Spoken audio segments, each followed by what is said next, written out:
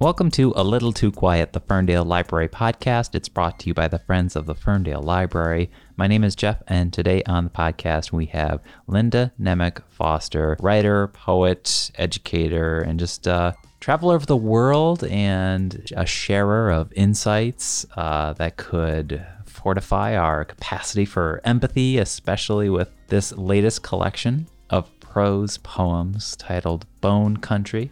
Out on Cornerstone Press. We're about to listen to an interview with Linda Nemec Foster. This is her second time on the podcast. Linda has published 12 collections of poetry, including The Blue Divide, Amber Necklace from Gdansk, and Talking Diamonds, and many, many more. Her work has appeared in magazines and journals such as the Georgia Review, New American Writing, and very recently, Best Small Fiction Anthology 2022, which features a poem that is in this new collection of Bone Country.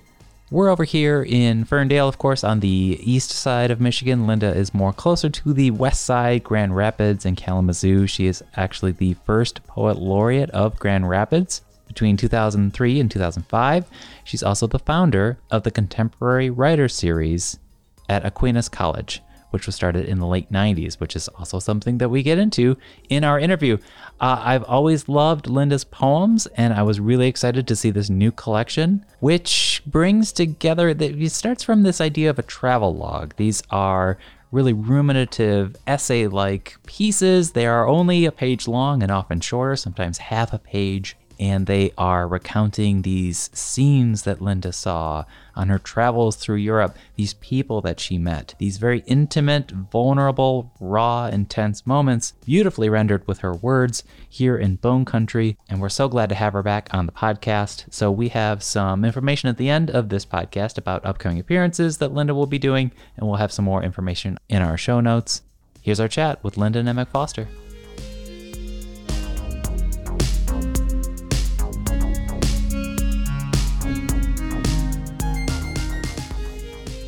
Let's start there. Tell us about what distinguishes this collection and how you see these pieces. Am I in that neighborhood lyrical essay? Yeah. One critic has called it that.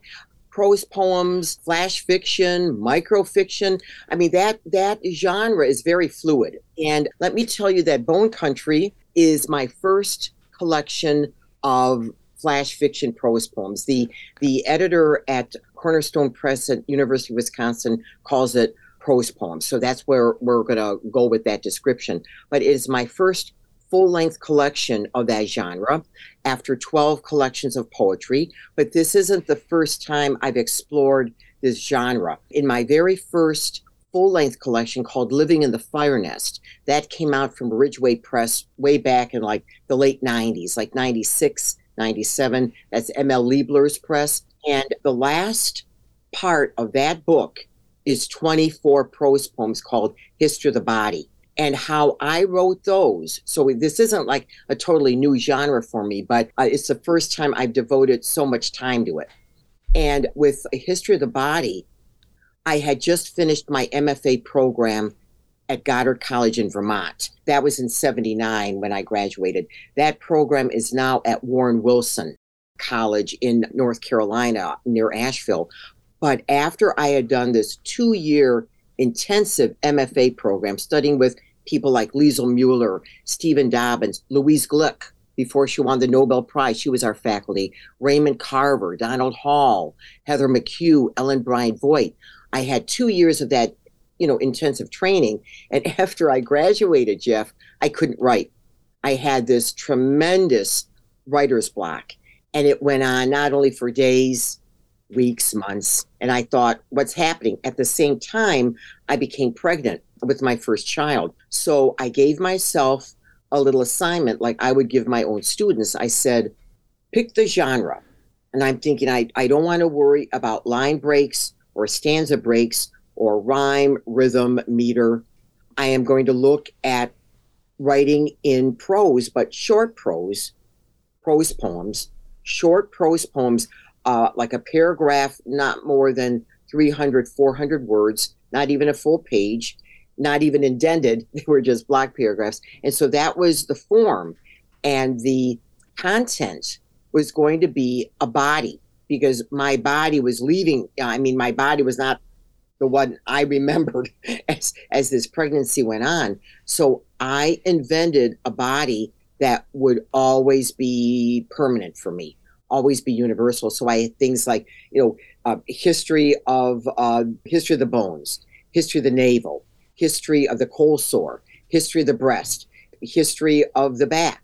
And they weren't anatomically correct. It was my metaphoric imagination envisioning this landscape of a body that would never change. Mm-hmm. So that's how I started my journey with the prose poem. And then I found out later, after I was done with that project, that many people have written prose poems way back from Baudelaire in France in the 1800s. And then you go into the modern era and you have the wonderful Central European poets like Charlie Nemec, who recently passed, Zbigniew Herbert, the Polish poet who wrote a great sequence of prose poems called Mr. Cogito. And it's his little alter ego, Mr. Cogito in Hell. Mr. Cogito, goes to the market. Wonderful, succinct prose poems.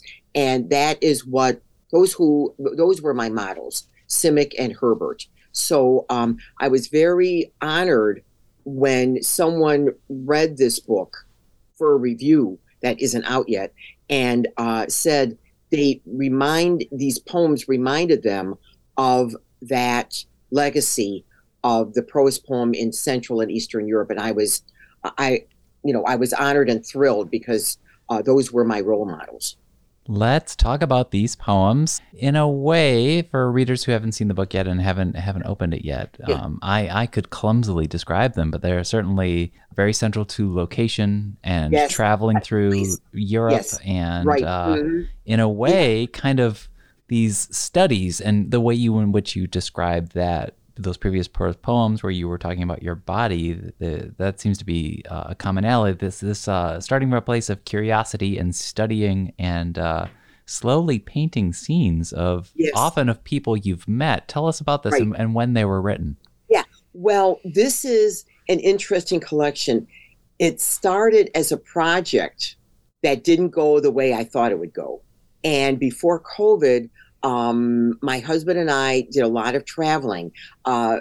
As you may know, or some of your audience may know, all of my family is from Central Europe. That's why I have such an affinity for that part of the world. My grandparents, my father's parents, my mother's parents were all born in southern Poland, south of Krakow, near the mountains that divide Poland with Slovakia. And so I've been to that landscape at least 9 times. I'm going back again this summer, and I'll tell you why I'm going in a few months. But getting back to our traveling that inspired Bone Country, when we started traveling in '95, we've been to not only Poland but Slovakia, the Czech Republic, Austria, and then Italy, Ireland, Spain, Istanbul, Greece. So a lot of all of the book is about that landscape. So it's not about the American landscape. It's about something very, very different. But the sensibility, the voice is definitely the other. In other words, the American is the alien. The American is the foreigner. The American is the person that really doesn't belong in the landscape, but is trying to, connect with that landscape in a very singular way. And when I started traveling in Europe, I would keep a travel journal, a travel log. This is how it started. And so here I am every day writing in my journal these long entries, much longer than what we have in Bone Country, these long entries about, what I ate, what I saw, and they became quite boring. They became these long descriptions of very minutiae, uninteresting things. And I realized that I was spending more time doing that every day than living in the landscape. And I thought to myself, this ain't working. This just is not working. So I decided, like with History of the Body, to give myself a little assignment. Linda, have your journal, but every day write 1 page. Just one page and concentrate on one thing, whether it's a person or a place or a color or a flower or a plant or a building, one thing. And that's how it began. And I ended up with maybe 150 of these over the course of my travels. I didn't do it all in one trip, but over the course of the travels, I had quite a few journals, some complete, some not, some still have empty pages, but I amassed about 150 of these. And I thought, what am I going to do with this? What am I going to do with this stuff? And there is a very good colleague of mine, a good friend who is she is amazing with the genre of prose poetry. Her name is Kathleen Maguki, and actually she's one of the blurbers of the book. And I went to her and I said, I need some advice.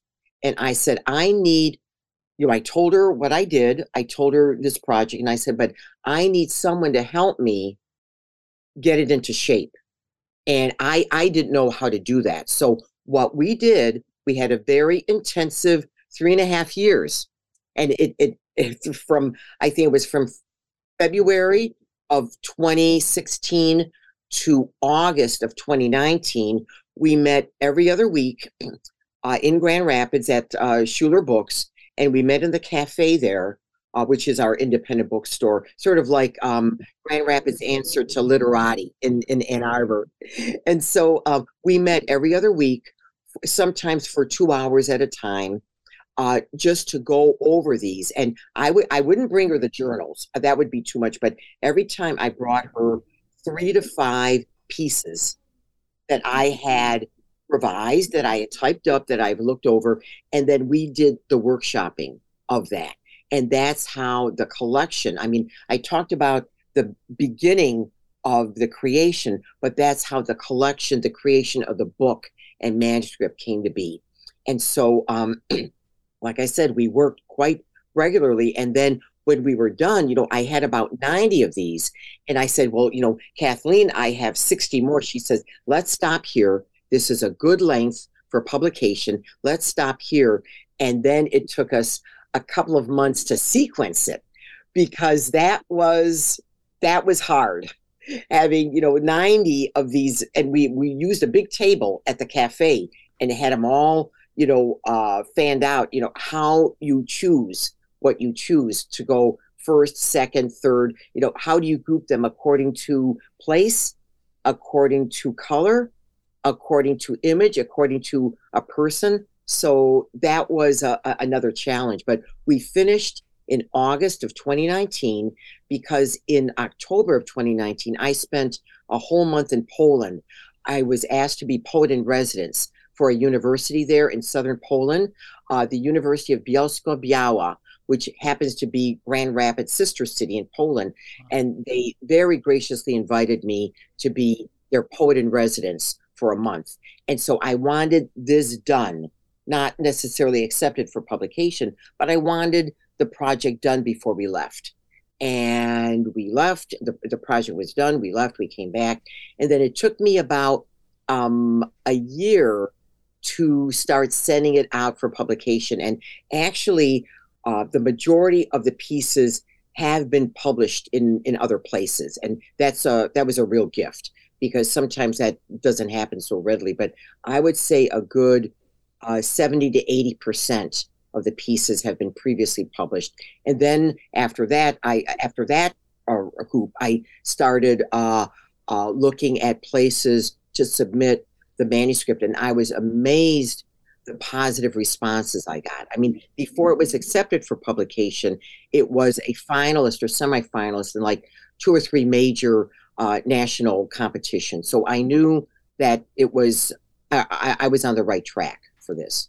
I wanted to talk more about sequencing, because that does seem to be key here, especially since a lot of these poems are quite unflinching, quite Yes. raw at times. I think that yes. there is a word on the back and bringing up the blurbs that mentions the word melancholic, and I think that is happening. But yeah, there's a 1-2 punch that I was just skimming through here when it's Amber Museum and Gdansk into Irish guest at the wedding in Krakow, and those were quite a double punch there. But I have to imagine that the sequencing was a delicate balance of the mood and tone and everything. But before we get into the sequencing, can you speak a little more on how these are just so real and raw and unflinching, and certainly not postcard tourism, not pictures of the Eiffel Tower, not not at all, very real. Not at all. Yeah, and I think I was especially impressed with what Matthew Gavin Frank said in his review, and I was blown away. He was the first review that I got. And it was like, whoa. And I met him only 2 or 3 times. And what's great about if you were going through the process of a book publication and you get blurbs, don't just ask your friends. Ask people you respect, ask people whose work you really admire, and see what they say. And that's what I've always done when I reach out for blurbers. And of course, with Kathleen Maguki, she knew the manuscript so well, she wanted a blurb it. She was honored to blurb it. But at any rate, looking at the sequencing, I wanted that first one, Tea in Istanbul. What does the speaker do? The speaker watches. And that sets the tone of the whole book, is paying attention to every little thing. And it's amazing if you do that. Anyone can be a poet and writer, because this life, wherever you are, whatever landscape, is quite amazing. And this is what Baudelaire and Charlie Simic and Zbigniew Herbert taught me in their prose poems. Or any work, just pay attention.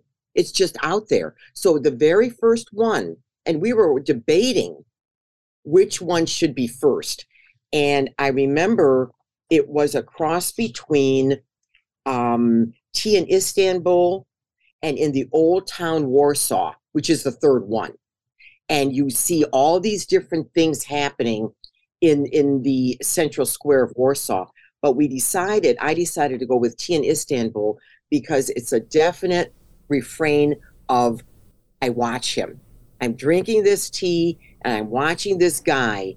And this is the gateway to the entire collection of just watching, observing, paying attention, and being kind of part of the landscape, but not really. So that's a little bit of a discordant thing. And I think this is what Matthew Gavin Frank was talking about. When he compared the book to the early works of Jim Jarmusch, the phenomenal independent director. Stranger Than Paradise is one of my favorite movies. And when he compared it to that kind of vibe, I thought, thank you. I think Amber Museum, that feels like a bit more of a private moment. I can't suss out whether or not you might be referring to a statue, but then the Irish guest is almost like someone's actually, you're no longer a watcher, they are directly addressing you, and it's really. So I really liked those poems together. Thank you. And sometimes in this collection, the narrator appears, and sometimes it's a different narrator.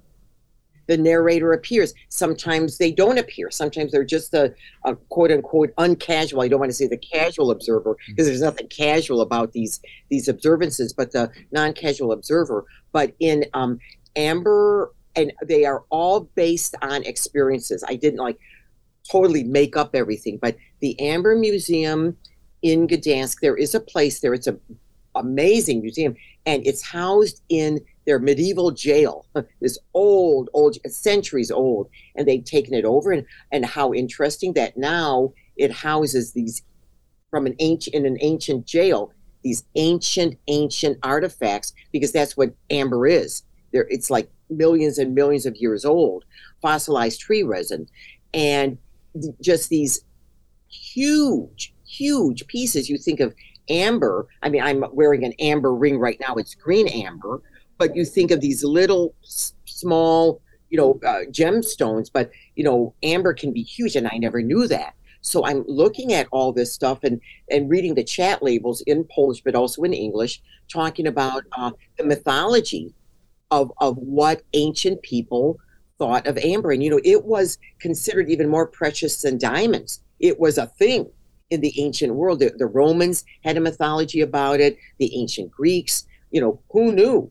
And so that was fascinating to me. And then the Irish guest at the wedding in Krakow, that poem actually was honored in an international anthology, the Best Small Fictions 2022 anthology. They had something like 3,000 submissions from around the world that were published. All these pieces were published and nominated by their editors. They had like 3,000 nominations, and they chose 120. And I've never been in an anthology like this. It's sort of like the pushcart prize for small fiction, prose poems, flash fiction. And they said, this is the one we want. And that was actually something that happened to me, that happened directly to the narrator. And I've never been in either a public or private conversation like that in my life.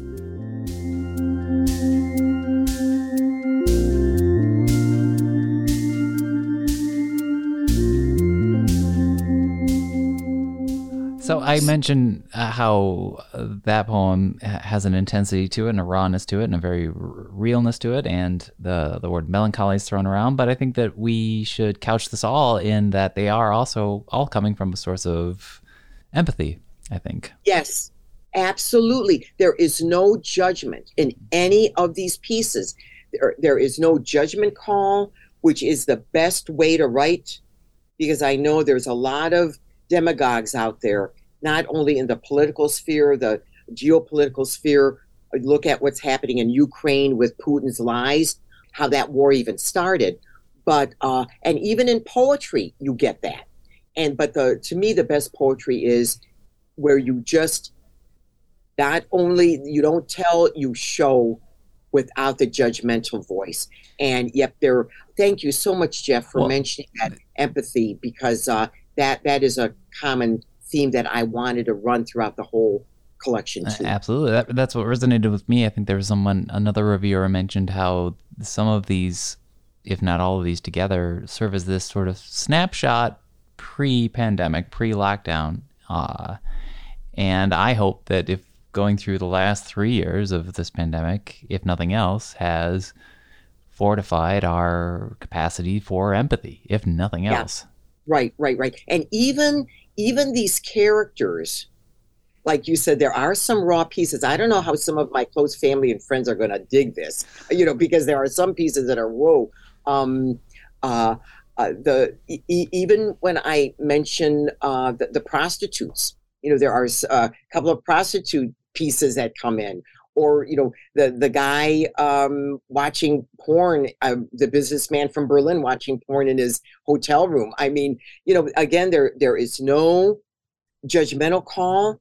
It's just there they are in the world. That's part of what the world is. And I just want to embrace all of it. And the empathy also, but not pity. It is that you're removed, but not judging. And I don't know. It's sometimes also I was thinking like, oh, she's kind of approaching this like a painter. Yes, they're only half a page long, but they're very measured and detailed. It's like you're taking in every scene. I almost wondered if you were on your travels, like writing a lot of these at night as sort of a ruminative reflection on anything you saw during the day. Very good. That's exactly what happened. Yeah. That's exactly what happened, Jeff. Bravo. You should be a critic for the New Yorker. Yeah. Absolutely. Okay, here's what happened. And this is why I went from those long travelogue descriptions, which were boring, to what I came up with, these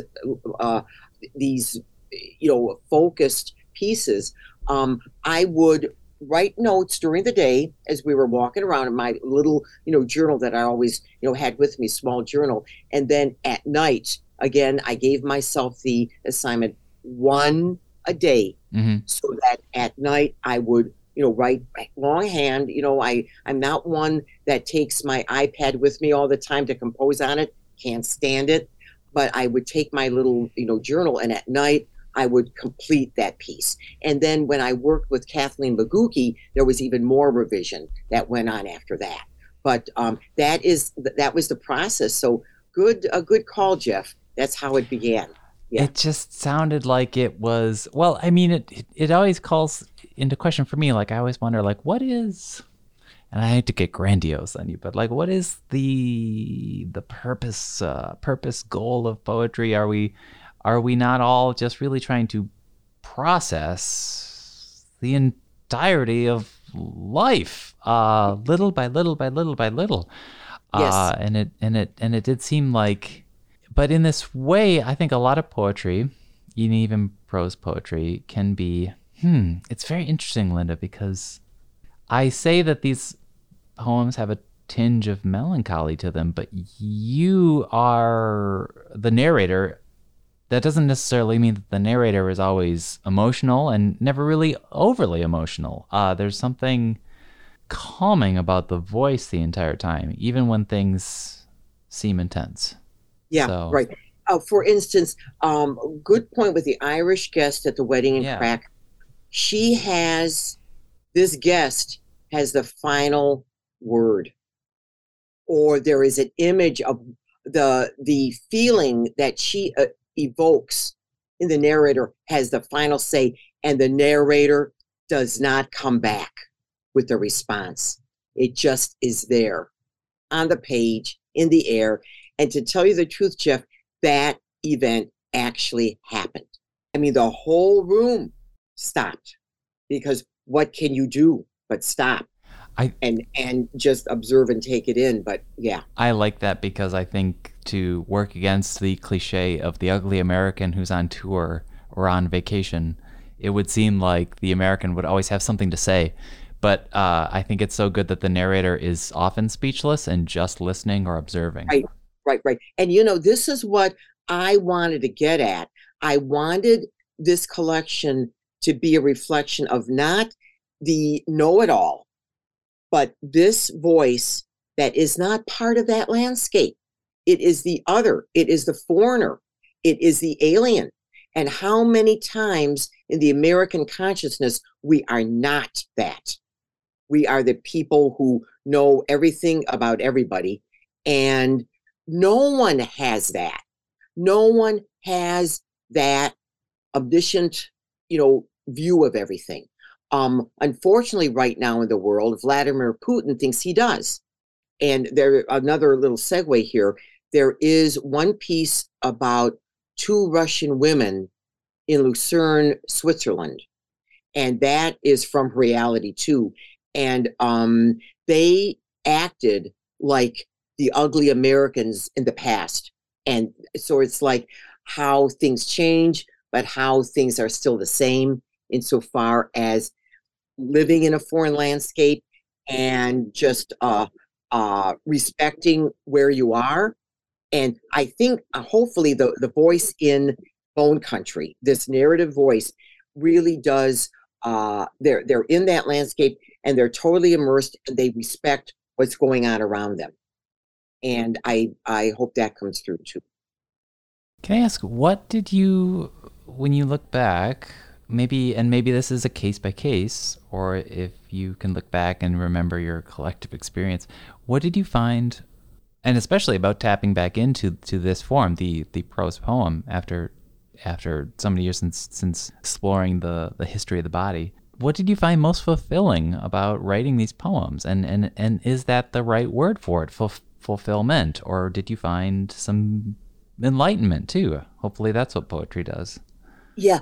I was humbled. I was surprised. I think that was I didn't think I could, write like this. And it really took me out of my comfort zone of writing with line breaks and stanzas and writing in form, either sestinas or villanelles. And I was more than pleasantly surprised. I'm thinking, wow, this can happen with me. So maybe that's another way of saying, enlightenment.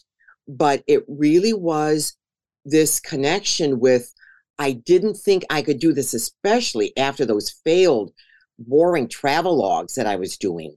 And because I don't think of myself as a prose writer at all, I write a lot of emails, a lot of letters, a lot of, that kind of stuff.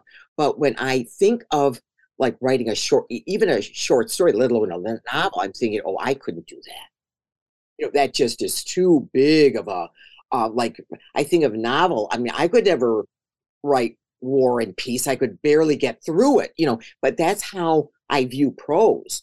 And someone said, who's a prose writer, actually it was Judith Guest who wrote Ordinary People. We were on a panel once together at a university, and someone asked me, would I ever write like a short story or a novel? Oh, no, it's too hard.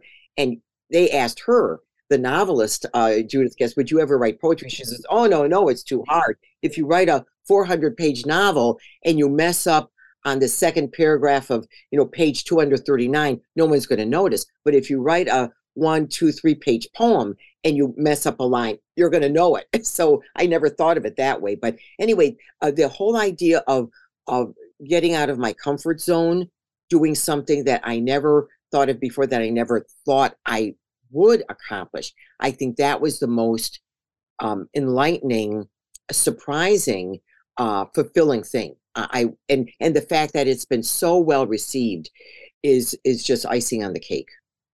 Finally, I would love to hear what you are, since it's coming out this spring. I'd love to hear what you hope readers will take away from this. But even more than that, given your history with the Contemporary Writers series, what do you hope fellow writers or new up-and-coming aspiring writers might take away from this collection? Okay. Well, to tell you the truth, the book is out now. It was early. Wasn't supposed to be out until March 15, but I've been asked to go to the AWP, the Writers Conference, next week in Seattle. And Cornerstone Press told me, and they lived up to their promise, that the book will be out, so that they want me to do a book signing. Excellent. So it is out as of March 1. I saw a little email on that, so I'm very pleased. So what I would like this collection to do, looking at the first part of your question, what it does for the reader, is just to bring that empathy. Because in this world, and I don't know what you think, Jeff, or some of your listeners, but in my life, I have never seen so much strife and division and mean-spiritedness. I mean, like, just mean stuff, even happening in a personal way. When I look out, at the world, and I just don't get it. And I'm hoping that this is one way to say, look at the world and how much we are alike. And maybe that's too simplistic of a phrase, but how much we share. How much we share. Whether it be grief or sorrow or happiness or death or joy. We're all, again, I don't want to use the cliche, we're all in the same boat, but we're all on this same planet. And when you are born into this world, you have to take the good, the bad, and the ugly. And in my life now, I'm getting older, I'm seeing people die, friends that I love very much, or friends of friends, or spouses of friends. And this is what we sign up for. And everyone has to go through that. I remember one time I was on a panel, and I won't mention everyone on the panel, but it was a writing panel.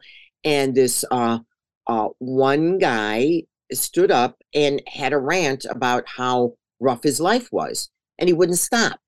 And I said, we all have that stuff. Everyone in this room, you're not the only one. Don't think paranoid thoughts. It's not only you. Everybody in this room, everyone on this panel has a hard time or a cross to bear or joy in their life. And it's just the human condition. And I hope this book will show the readers and the audience that we're all in this together. And look at the sorrow of the Irish guest in the wedding in Krakow. Look at her sorrow. And yet she's still there at a wedding, which is a joyful celebration, but she can't let go of that grief, and she's going to show the whole room that grief. And look at her, have a sympathy, have empathy, because we are all there. It's not just the wedding guest. We are all that wedding guest. And so that was my answer to your first part of the question. The second part about the Contemporary Writers Series, we are now in our 26th season. We are highlighting Indigenous voices. We had Angeline Bollet, novelist for Firekeeper's Daughter. She started our season in the fall. She was brilliant. We have C. Marie Furman coming up in April, a phenomenal Native American poet. And then we had Anton Chur, who is a Native American essayist, activist, ecologist, and he read for us in February. And so what we're doing now for the Contemporary Writer Series is having thematic years. Now, keep in mind, I founded the series in 97, but I retired a few years ago from the programming committee. So I'm not, I'm retired. I'm not on the programming committee anymore. But we have these thematic years, thematic seasons. And maybe there will be a season where we concentrate on prose poetry, flash fiction, microfiction, or the subject matter that's developed in Bone Country. But again, I could make the suggestion. But since I'm retired, I'm not on the. I don't make all the decisions anymore, or part of the decisions. Let's say I'm not one of the voices on the committee. But I think that's a very interesting question. How it can kind of reflect what happens in programming for the Contemporary Writer Series. We'll see. Well, perhaps someone out there is having that same writer's block that you once had, and a prose poem could break them out of it, maybe. That's right.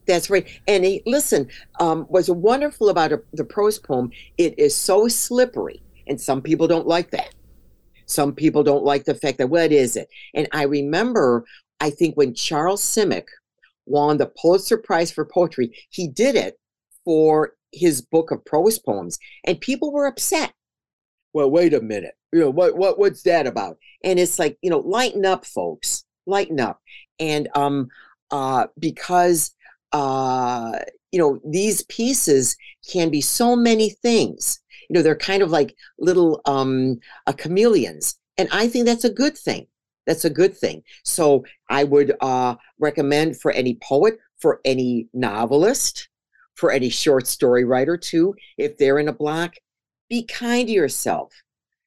Give yourself the little exercise of a one-page prose poem, being very centered, very laser focused, directed, and see what happens. Linda, I'm so excited about this collection. I can't wait for everyone to encounter it. And I really do think that writers could get a lot out of this collection. Bone Country is the latest, and it's out now, which was wonderful news to me, and I really appreciate it. Yeah, just a few days ago. And may I have some promotion here? Literati Magazine will do the first major book launch in person, and maybe it'll be on Zoom too. I hope so. But it's going to be, I think, Wednesday, March 29 at 6:30. And I will be joined in conversation with my good friend, Diane DeSillis. So I'll be reading first for about 30 minutes. We'll be having a 15, 20-minute discussion about the book, and then open it up for Q&A like the last 10 or 15 minutes of the program. So everyone in the Southeast Michigan area, that's happening. And then there's going to be the West Michigan book launch at Schuler Books on April 20th at 7 o'clock. And that's going to also be in person. Hopefully a lot of other Zoom things happening. But yeah, that's the two major book launches. Wonderful. Well, we will link to that in our show notes, information about the upcoming event with Diane, and we'll even link back to a previous episode from our archives when we had a conversation with Diane. We love Diane too. Linda, thank you so much for joining me on the podcast today. It's been a pleasure to talk to you. You're welcome. You're welcome.